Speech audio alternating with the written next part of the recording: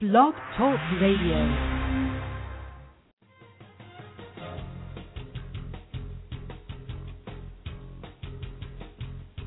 Today, here on Cincy Business Talk with Mike Roth, Cincinnati's most experienced Sandler trainer. We'll be talking to business leaders about how they have grown their businesses and people. We discuss new strategies, tactics, and philosophies which lead to positive growth in our marketplace. Our program is sponsored by Sandler Training by Roth and Associates. Each week, we'll talk with our best Cincinnati area top executives about their tools and insights. Our regular listeners will be given the edge that will help them win in a competitive environment which we live. Simple solutions to complex problems, which challenge all of us, are rarely correct. We will address complex problems or opportunities with appropriate solutions. If you have questions or comments, contact Mike at mikeroth@rothconsulting.net or call Mike at 513-753-9400. Now your host, Cincinnati's most experienced Sandler trainer, Mike Roth. Thanks, Scott. This is Mike Roth. I'm here today with Tom Duggar. Say hi, Tom. Hello, Mike. Thank you for having me today. Tom is the CEO and Chief Executive Officer at the Dan Beard Council of the Boy Scouts of America here in Cincinnati. Tom has been a Boy Scout for 46 years. I think someone told me, Tom, that when you turned 11, you went to Boy Scouting and you haven't come back yet. That's what my mother always said. Yeah, okay. Tom spent over 35 years in professional service of the Scouting movement. For 8 years, Tom served as a member of the national staff of the Boy Scouts of America, and from 1990 to 92, he was loaned, that's an interesting expression, loaned to the executive. He was a loaned executive from Boy Scouts of America to the World Scout Bureau in Geneva, Switzerland. On this assignment, Tom served as Executive Assistant to the Director General of World Scouting Foundation. In this position, Tom worked with His Majesty King Carl XVI Gustaf of Sweden, the patron and honorary president of World Scouting. That's interesting. It was an interesting experience. Was King Gustaf actually active with the Scouts? Oh, very active. He was a scout as a youngster. And his father died when he was 1 year old, and so his scout leaders sort of became his surrogate parents and raised him up, and he became a very responsible young man and is a great sovereign for his nation, and is still very active in scouting today with his own children. Yeah, that's great. That's great. In this work with the World Scout Foundation, Tom, you worked all over the world. How many different countries do you think you've worked in? Actually, I got into about 57 different nations. Wow, that's a lot.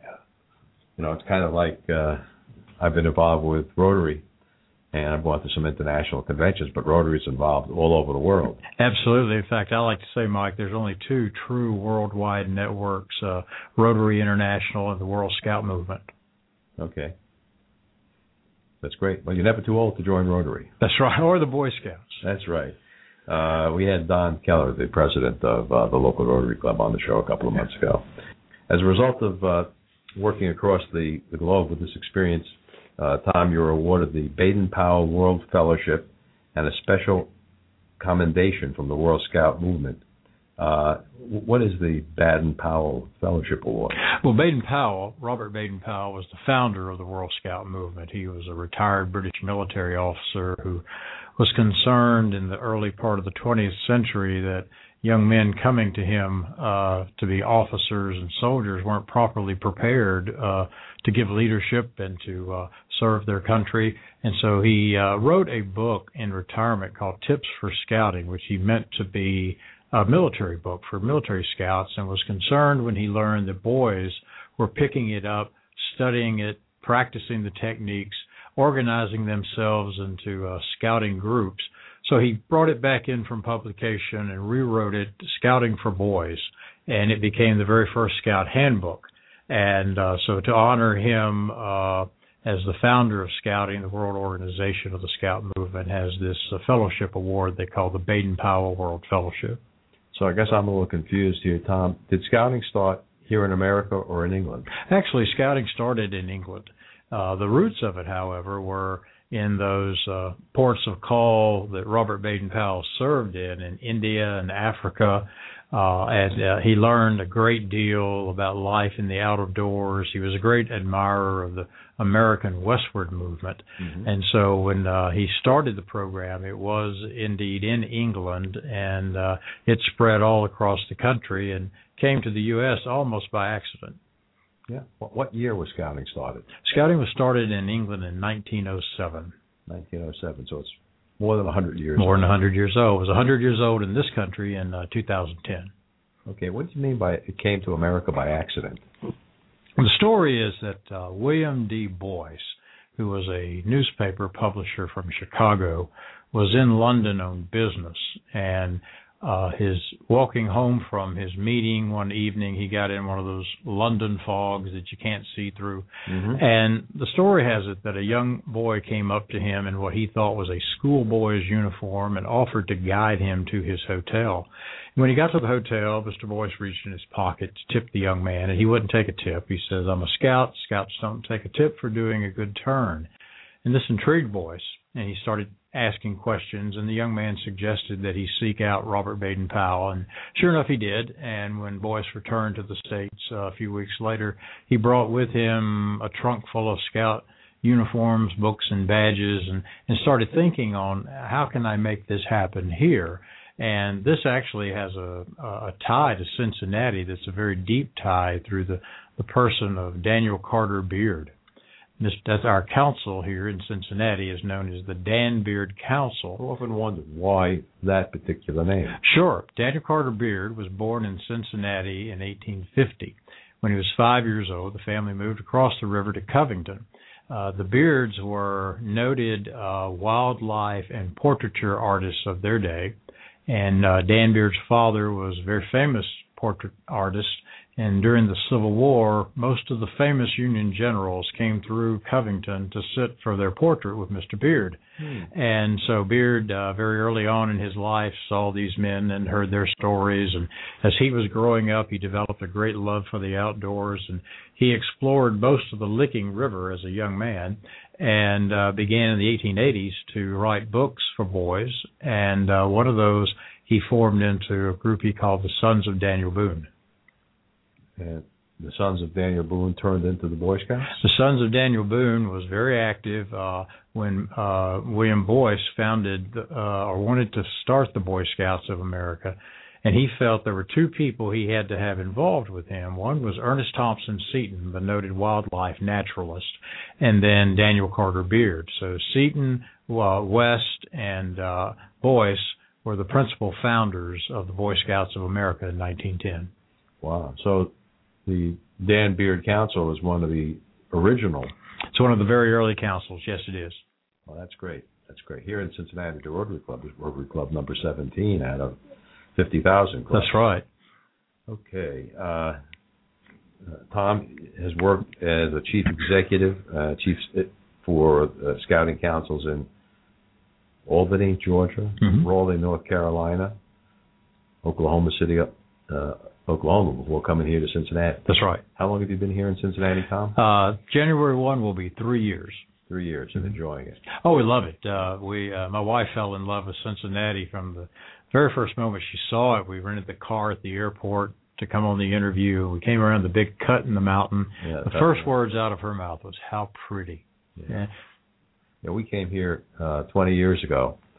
As a transfer for my wife. We left L.A. We thought it was too crowded. We came to Cincinnati because we thought it was a free pass out of L.A. And we said, we'll give it 2 years. If it doesn't work out, we'll go someplace else. Yeah.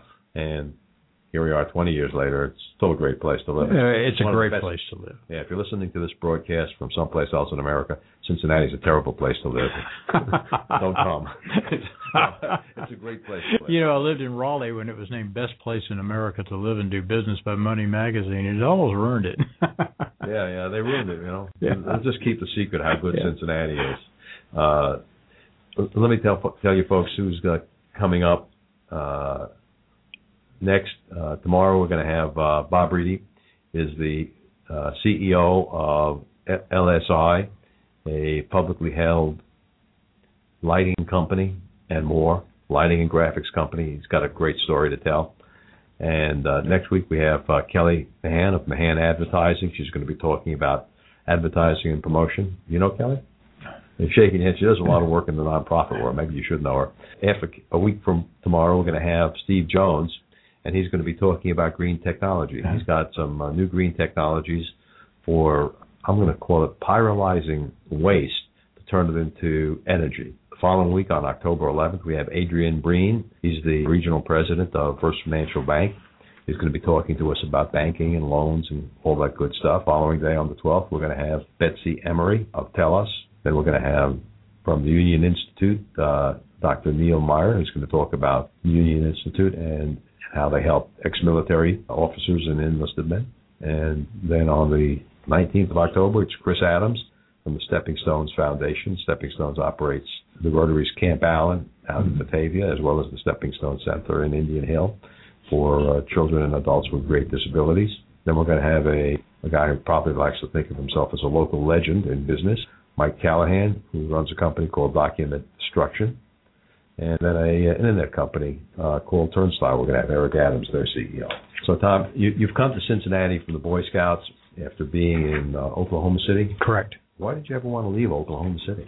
Well, we loved Oklahoma City. We were there 6 years. Where did you grow up, actually? Actually, I grew up near Birmingham, Alabama, a small town called Hueytown, Alabama. If you follow stock car racing, you'll recognize Hueytown as one of the cradles of stock car racing. It was where the Allison brothers and Neil Bonnet and Red Farmer and a lot of the greats of the early days of stock car racing. Okay.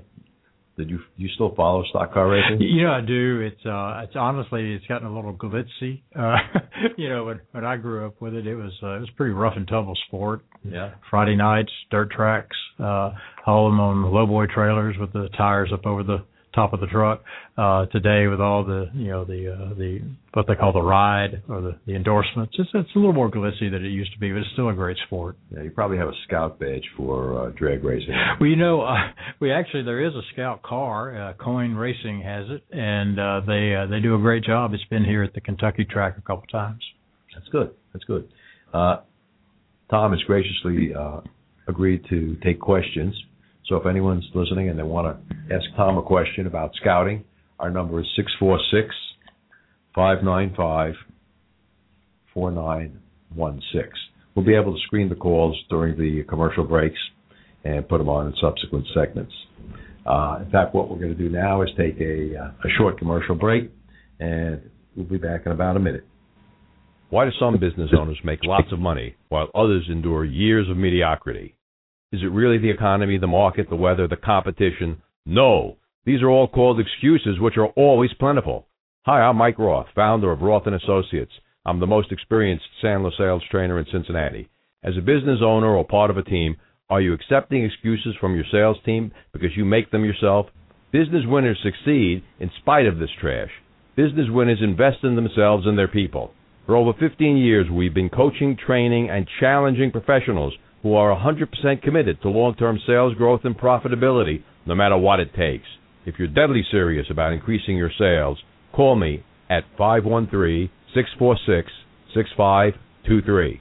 I'm the most experienced Sandler sales trainer in Cincinnati. To find out how Sandler training can make you better, faster, and stronger, call 513-646-6523. Company owners and sales managers, are you sick and tired of hiring a salesperson you think is Tom Cruise only to get Pee Wee Herman on the first day of the job? Call me, Mike Roth, 513-646-6523, to stop this from happening to you again. This is Mike Roth and Tom Duggar from the Boy Scouts of America, Dan Beard Council. Tom, we were talking about sales people in that last little commercial bit. Do you guys have business developers at Boy Scouts of America? Well, we do. We call them District Scout Executives. And Dan Beard Council is the 24th largest of the 298 Boy Scout councils in America. So that we're one of the bigger Boy Scout councils, and we have 5 counties in Ohio, 7 in Kentucky. Those counties are divided into what we call districts, and a District Scout Executive works that geographic subdivision of the council. Their job, and we have young men and young women. In fact, of the 16 District Scout Executives we have, half are women. Their responsibility is to call on civic clubs, churches, schools, public institutions and literally sell them on the idea of hosting a scout troop or a Cub Pack or a venture crew. So right now in the Dan Beard Council, approximately how many scout troops are there? There are about 700 scouting units, and we define a scouting unit as a Cub Scout pack for boys who start at 6 years of age and go through 10 and a half, a Boy Scout troop that starts for boys at 11 or 10 and a half, 11, goes through 18, and then a venture crew, which is a high school age program, and Mike, it's co-ed. At 14, we become co-ed, and they still do a scout-like program. They have a uniform, an oath, and a law, and they earn badges related to high school age activities. Is that new? That is actually about 12 years old, and it was created out of what we used to call what we still call the exploring program, but we took the high adventure outdoor element out of exploring and began venturing. Okay, so you've now added women to Boy Scouting. That's right. That's right. In fact, women serve at all levels of the Scout program, from a Scoutmaster or an Assistant Scoutmaster, Merit Badge Counselor, up to members of our Board of Directors. And we have women serving at all levels. Across the country, many women serve in Scouting, professionally, volunteer-wise. I like to say if you took our female membership standalone, we'd be one of the largest women's organizations in America. Wow. Yeah. Didn't know that. Yeah. Didn't know that. My grandson just joined as a Boy Scout. Oh, great. Out in Long Island, though. Uh-huh. Not in your council. Perhaps you can clarify for our listeners, what does it mean to be an Eagle Scout? An Eagle Scout. In Boy Scouting, again, which starts at 11, you stay into your 18, there are badges of achievement. And we begin with Tenderfoot, and we have second class, first class, Star, Life, and Eagle Scout. So it is the highest achievement level in the Boy Scout program. And since 1910, there have been 100 million members of the Boy Scouts, and about 2.1 have become Eagle Scouts. And this is the 100th anniversary year of the Eagle Scout Award. Wow. So that's over 2 million Eagle Scouts. That's correct. Okay. I remember as a Boy Scout having to tie knots. Yeah, we still tie knots. We still tie knots. In San Luis Sonic System, we teach people the monkey's paw. Okay. Yeah. You got to get me one of your scouts who can tie a monkey's paw. Okay, we'll do that. Monkey's paw knot. You may be surprised. You may have noticed I have a lot of strange stuff in the training. That's right. Yeah. We need a monkey's paw knot. Okay. So you have how many boys and girls involved in scouting in the Dan Beard Council now? In Dan Beard, we have about 35,000 young people as of the end of last year. Of that 35,000, 25,000 were in our traditional program, Cub Scouts, Boy Scouts, Ventures. And then we have a classroom-based program called Learning for Life that teachers use in the scope and sequence of their classroom to teach ethics and ethical decision-making and character development. About 9,000 are in that program, and then about 1,000. That's so important, ethics. Very important. Another 1,000 young people are in our Exploring program, which is workplace-based, and they're sponsored by Christ Hospital, the police department, local fire departments, and it's basically an opportunity for a youngster to try on a career they think they have an interest in. So is that something like being an intern? It's similar to being an intern, yes. Okay. Interesting. You have some programs I wasn't even aware of. Yeah, there's a lot of programming out there for young people to be a part of in scouting. Mm-hmm. Mm-hmm. What do you think the biggest obstacle that you see in scouting is? I think scouting. I think the biggest obstacle today is competition for time. I'm often asked, well, are there as many scouts today as there were, say, 50 years ago? The honest answer is no. But when I began my career 36 years ago, we didn't have soccer. We didn't have taekwondo.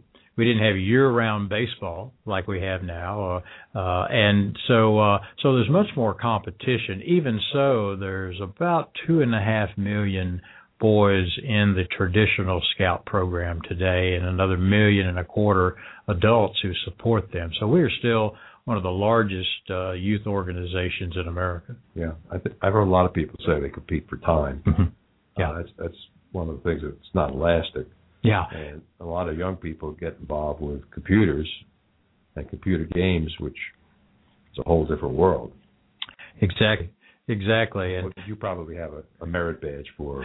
We do. We're not in video game, not a merit badge, but we do have a Cub Scout skill award in video gaming.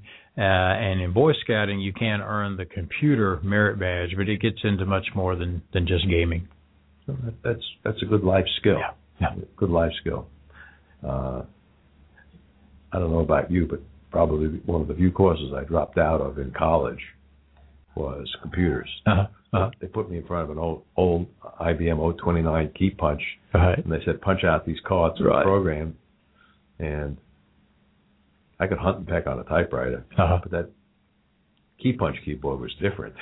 It's a lot different. And it was the only course I ever dropped out of. And later in my career, I discovered I was working in the computer business, programming computers. Yeah.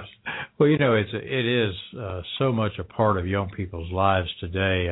I have a great perspective on this that most of my colleagues my age, and I'm 58, don't have, and that I have younger children. I have a 16-year-old son and a 13-year-old son, and they're both in Scouting. And they're both in other activities, and so it's they wonder why they're in Scouting. And you wonder why they're in Scouting, and and the workload in school today is so much more than when we came through school.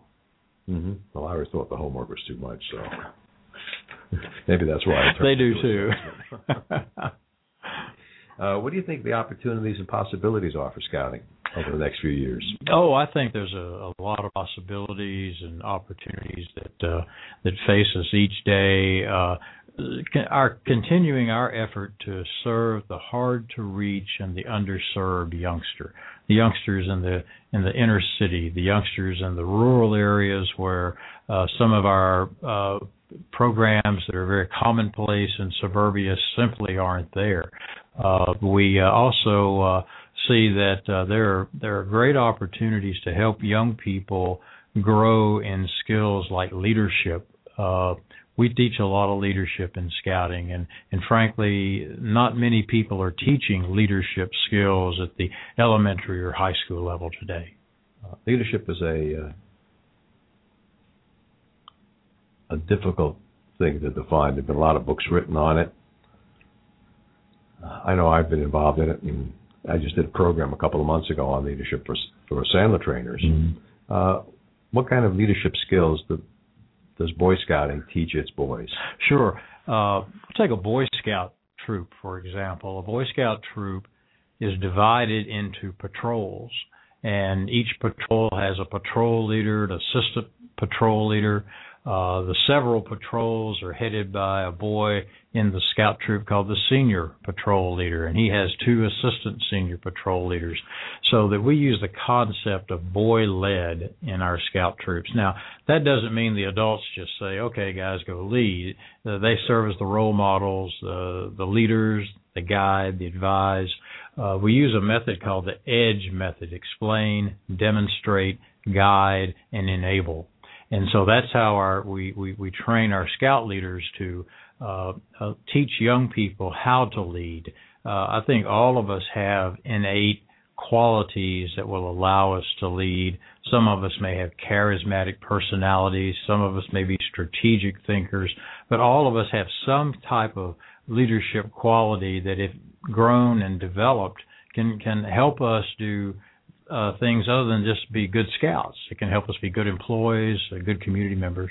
So if someone wants to be a scout leader, do you have training programs for them? Yes. In fact, we have required training for all of our adults, And you How have much to. time does that take? It takes as much time as you really want to put in. That we have what we call A minimum. A minimum. Well, the old joke is 2 hours a week, but it probably all of our leaders could have seriously up to 100 hours of training. It's not all required at one time or in the first week. Many of our leaders do it over time. We have a requirement for leader-specific training. For instance, I'm a member of the committee for my son's scout troop, and our job is to support the scoutmaster and the assistant scoutmasters. The leader-specific training for committee members is about 2 hours long. And I went on a Saturday morning to where it was being held and got my certification to be a committee member. To be a scoutmaster, you've got up to 25 hours of training. Okay, so it's not something you're going to step into right away for most people. They might be an assistant scoutmaster. You might be an assistant scoutmaster, which I would urge anyone that wants to do that, maybe step in that way. Although we do have people who become very successful scoutmasters in brand new scout troops that have never done it before. Yeah. Really? Yeah. How many new scout troops a year have you performing? We have right now about 10 new scout troops. With the scout troops that we have pretty good coverage. And we do have some scout troops that come to logical sunsets, that they're in neighborhoods where perhaps there are no boys of scout age living there now. You know, when we look at some of our inner city communities where there's been a movement out, it may have an older population. But those tend to run in cycles, and oftentimes when there are no young people in a community, then they do come back by young families moving in, starting families, and getting of scout age. So it's very cyclical. So if someone wanted to find a scout troop in their neighborhood, how would they do that? Well, there's two ways. One, they can call the Danbury Council Scout Office, and we're in Evendale, and under Dan Beard Council, Boy Scouts of America, or you can go to scouting.org, which is the National Scout website, and you'll see a tab that says Council Locator, and you go to Council Locator, plug in your zip code, and it'll tell you the council you should go to and how to find a scout troop. Okay, so that's pretty simple. We're going to take another commercial break. If you have any questions for Tom and you'd like to be on the show, the number is 646-595-4916. This is Mike Roth with Sandler Training. Finding power and reinforcement. Are you tired of prospects saying, I want to think it over? Are you tired of being an unpaid consultant? Call me at 513-646-6523. On the web at rothconsulting.net. This is Mike Roth, Cincinnati's most experienced Sandler trainer. Many salespeople tell us business was really easy. They likened it to gathering fruit in an orchard full of ripe trees.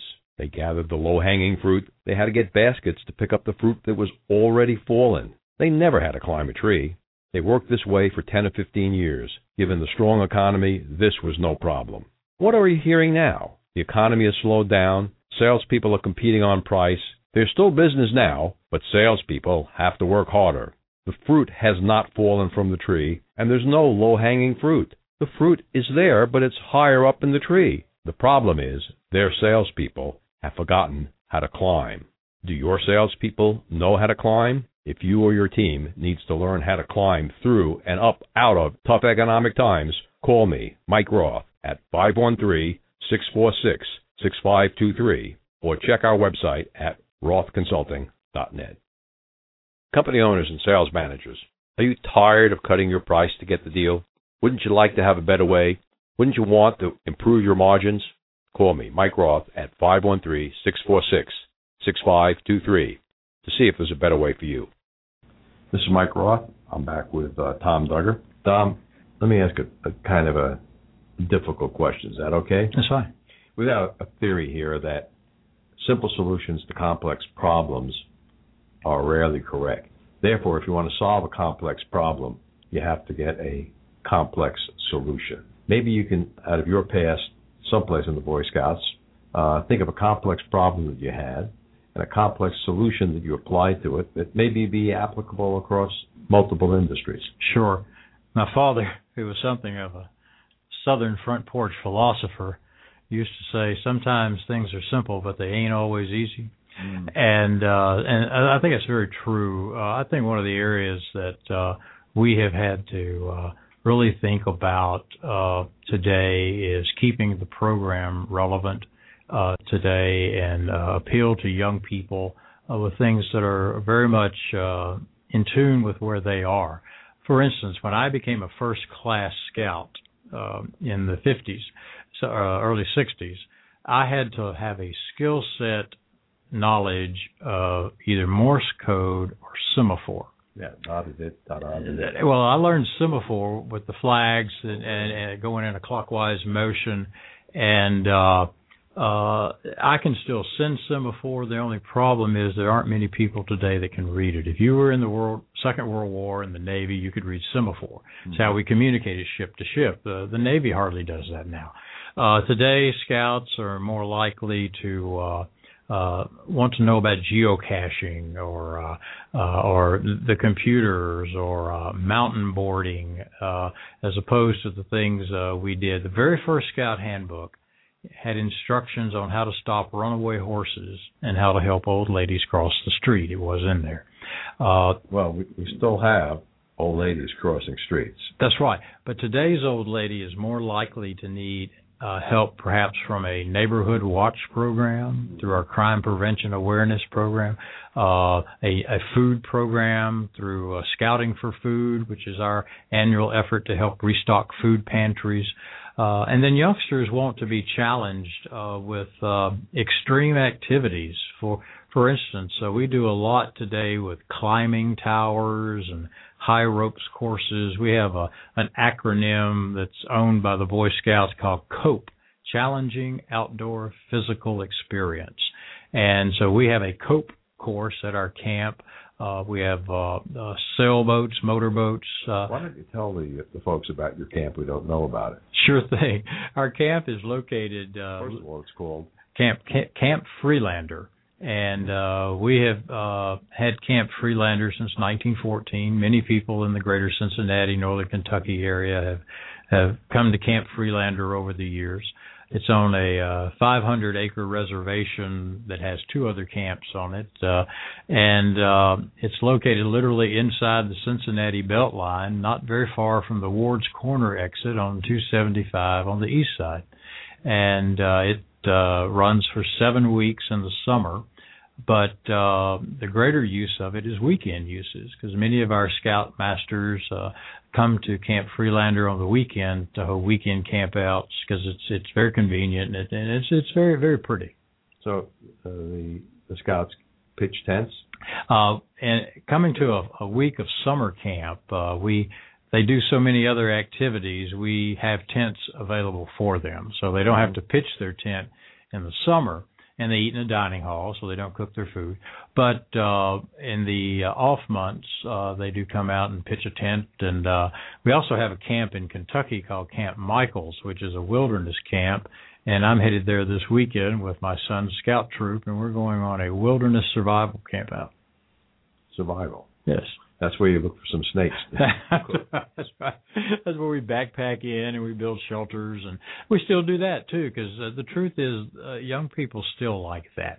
And I realize that sleeping on the ground isn't for everyone, but for those who like it, the Boy Scout program still is unparalleled. Right, for that outdoors experience. That's right, yeah. You can't get that anyplace else. That's right, yeah. And it's a supervised fashion, which is safer. So the complex problem that you solved was? Well, the complex problem is how do you appeal to young people and keep your program relevant? Our first national director, we call him the Chief Scout Executive, in 1912, 2 years into this, wrote an essay on how to attract and keep quality volunteers and how to deal with older boys. So 2 years into this thing, we had the same problems we have today. And still got those issues. That's right. So getting top quality volunteers to lead our scout troops. So the complex answer to that complex problem was working through our chartered organization, churches, schools, civic clubs, and selecting good leaders, and then requiring those good leaders to go through a training protocol so that they will be ready to go and lead their scout troops. Mm-hmm. So, which actually comes first? Finding the organization, whether it's a church, a synagogue, a school that wants to have scouting, or finding the boys that want to be and girls that want to be in scouting? It would actually be finding what we call the chartered partner, what would be our term for the sponsoring institution. And the chartered partner agrees.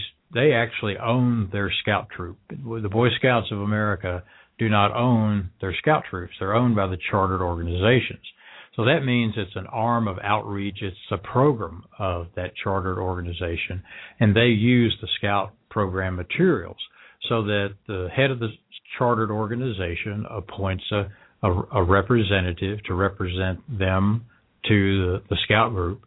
That person selects a committee of adults, and that committee of adults then selects the scoutmaster, and the scoutmaster in turn, through the parents, tries to raise up assistant scout leaders to back him up or back her up. We have women scoutmasters who are very effective, just as men are. Really? I was curious, how many of the high school age scout troops, what did you call them again? Call them ventures. Ventures. Right. Are active here in Danbury Council? There are about 500 young people who are active in the venture program here. It's not our biggest program, but again, it's one of our. It's a considerable number. It's a good number of young people, it really is. But as compared to our 6,000 Boy Scout members, but again, it's the program that's the if you would the exit program, because they come in at Cub Scouts at 6 or 7. We had 17,000 Cub Scouts last year. We have over 6,000 Boy Scouts, and then we have the 500 ventures. But we also have 700 explorers, which is the program for young men and women that's workplace-based, where they learn about careers. So there you have 1,200 young people that are high school age that are involved. Mm-hmm. Mm-hmm. And the Eagle Scouts count where? The Eagle Scouts are in the Boy Scout program, and the Venture program has a separate advancement program, but Eagle Scout is exclusively a Boy Scout program award. Okay, so that's an award level. Yes. Good. And let's pretend, Tom, we could wave a magic wand over your head. Usually keep one handy.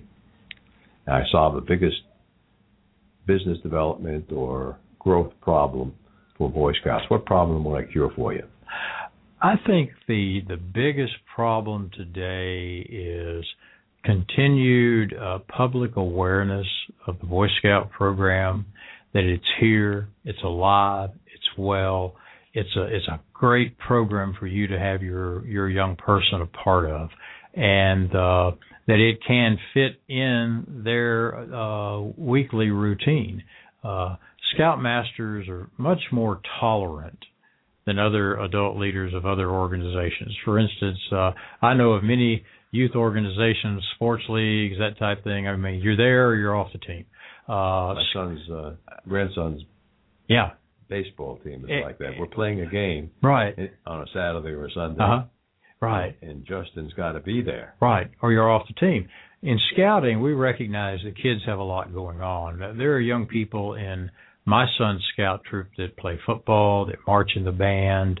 So during marching season, we don't see those kids. But when marching season's over, they come back and pick up right where they were. So, I hear parents often say, well, we just don't think he has time for scouts. We can make the time for scouts, because scouting is a very flexible program. It's like any other program. You're certainly going to get out of it what you put into it. But if you'd like to be a scout, come up through the ranks, become an Eagle Scout. It can fit your schedule.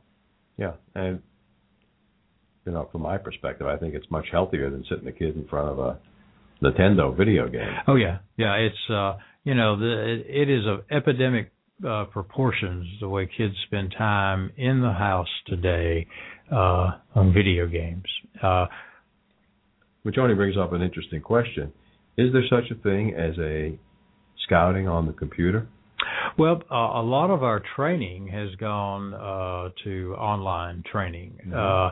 I mentioned the training I took earlier to be a committee member. I went on a Saturday morning. That's now available online. And the basic training programs you can do online. We have a very... The Scouts themselves as well?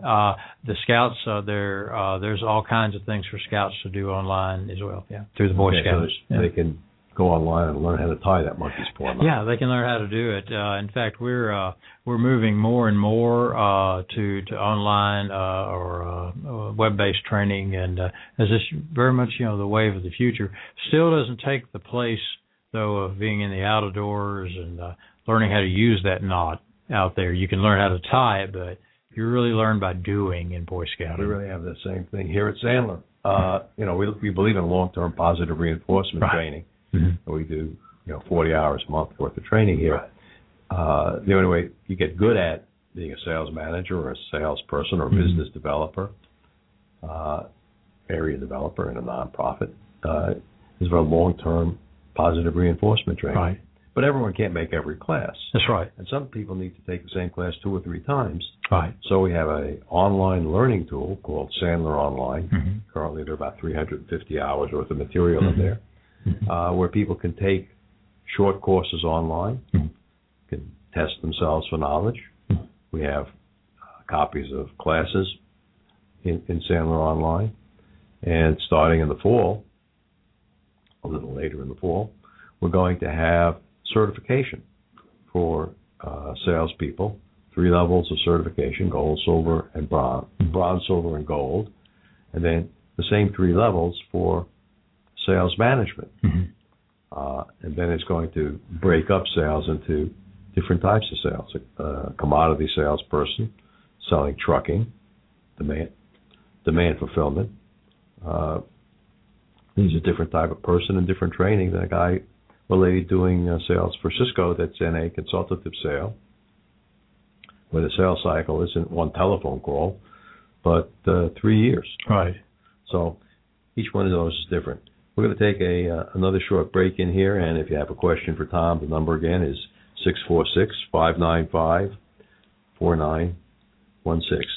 Let's listen to a Sandler Rule. Today we'll listen to Sandler Rule number 34.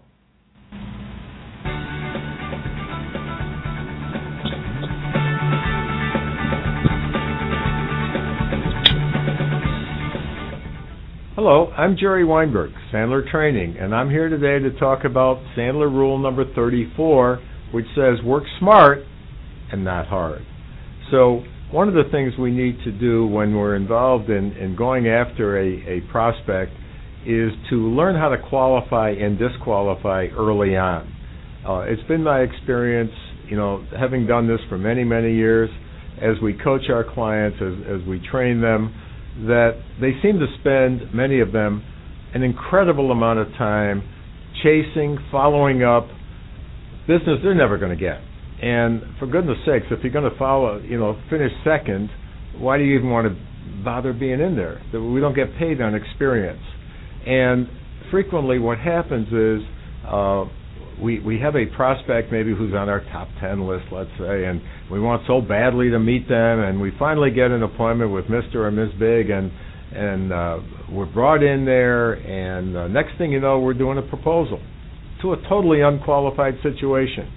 And maybe it's a much larger piece of business than we normally would be working with. And we wind up in Think It Overland. And next thing you know, we're following up, and we're making phone calls, and we're sending emails, and nothing's happening.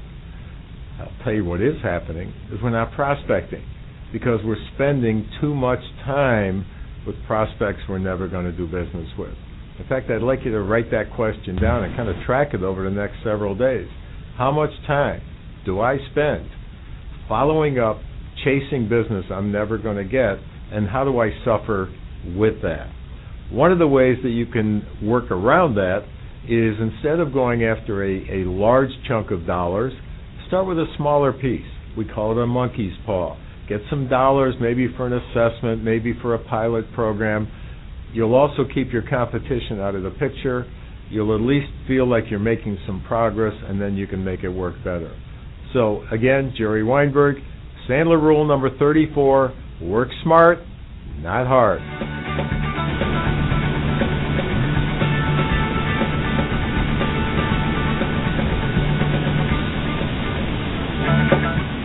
This is Mike Roth, back with Tom Duggar with Dan Beard Council, Boy Scouts of America. That's a tongue twister to get it all out, Tom. So earlier you said you have some business development people, one in each one of the districts. That's correct. So that's how many? Well, we have 16 district scout executives. Right. So how do you measure the performance of these business developers?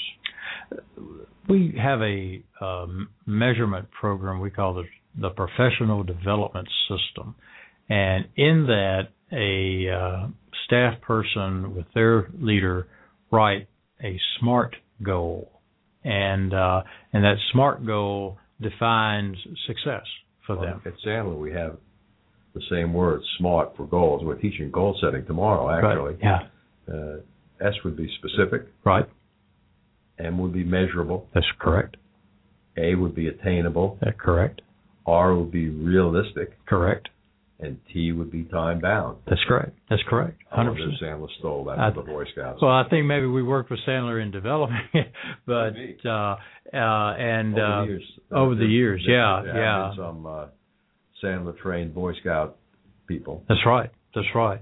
And so a SMART goal for a district scout executive might be to make sales calls with 10 potential chartered organizations, and not necessarily organize the 10 units, but to make the effort. We believe that if we're not out trying to organize new units, we won't organize new scout units, and we apologize to nobody that we're a growth-oriented organization, because the youngster that we do not get into the movement of scouting, we can't shape their life. And we had a study commissioned some years ago by the Harris Organization, and they found that if a youngster was in scouting 5 years or more, we inculcated the values of the Scout Oath and Law into their life. Trustworthy, loyal, helpful, friendly, courteous, kind, obedient, cheerful, thrifty, brave, clean, and reverent. I remember that as a Boy Scout. Yeah. And the one that still sticks in my head was be prepared. Be prepared, the Scout motto. It still is. And the founder of Scouting, Robert Baden-Powell, said to be prepared for anything that should come along in life. I see this around my house. I'll fix something, and my wife will say, "How did you learn to do that?" I said, "Well, I had a merit badge in it at Scout." So it's about being prepared for life. That's right. Be prepared. Right. We were in Radio Shack the other day, picking up something, and I saw these things sitting on the counter. You probably don't recognize what it is, Tom. It looks like a laser pointer or a leveler. At one side it's a light. Uh-huh. On the other side it's one of these little things. You put it against the car window and push it, and the pin comes out and breaks the glass. So when your car falls in a river, you can get out of the car without I see. Okay. I said, "Gee, for $4, I got to pick that up." It was a great toy. Yeah. And it's a leather opener as well. Wow. So I'm prepared. You are prepared. Plus, I can't figure out how to put it back together. I called it the bodyguard. That's a nice tool to have. Hey, be prepared. It was, what's better than $4? Right. So you measure your business developers about how many new scout troops they attempt to set up. That could be one of the measurements. Another one could be how many of their existing scout troops go to camp. How many of their scout members or Cub Scout members advance a rank in the course of a year, that move from tenderfoot to first class to second class. One of the ways we've started tracking this is through a balanced scorecard. And that balanced scorecard would be divided basically into 5 areas with 17 metrics. Did you have a budget, and did you balance that budget? Is certainly one of them. How many young people went to a camping experience? How many of them advanced a rank? Which is pretty exciting for me, because I think these are the quality measurements that eventually result in retention. Because if a youngster is having a good experience in scouting, he'll stay in scouting. Sure, if they like the camp. How many youngsters did you get to go to camp this summer? This summer we had right at 6,000 young people go to camp of some sort or another in our council, whether it was our Boy Scout camp, our Cub Scout camp, our day camps, our weekend parent pal partner weekends. So we had a lot of camping going on this summer. And do your scouts participate in those nationwide scout or regional jubilees? Yes, the jamboree. The jamboree happens traditionally every 4 years, and the next summer is a jamboree year, and we are very excited that we're opening a brand new national jamboree site that the Boy Scouts of America actually owns. We have never owned the national jamboree site. We've always borrowed land. For almost 30 years, we were at Fort A.P. Hill in Fredericksburg, Virginia, where every 4 years we would camp. And the last jamboree there was in 2010 for the centennial of the Boy Scouts of America. We had over 40,000 young people. Wow. But we're now, through the generosity of the Bechtel family from California, we are opening the Bechtel Family Scout Reserve near Beckley, West Virginia, and it'll be a 10,000-acre property adjacent to the New River Gorge National Park. Wow, and that will be the permanent home of the Boy Scouts of America Jamboree. Wow. Yeah. 10,000 acres. Yeah. A large piece of land. It's a big piece of land, yes. Yeah. How many Boy Scouts would go to a jamboree? Well, they are hopeful that we will have 40,000 at this next jamboree. As of last week, we were off about 3% of that figure in the pre-registration, so we still have some time to fill up those remaining slots, and we would look for 40,000 young people. And when is that?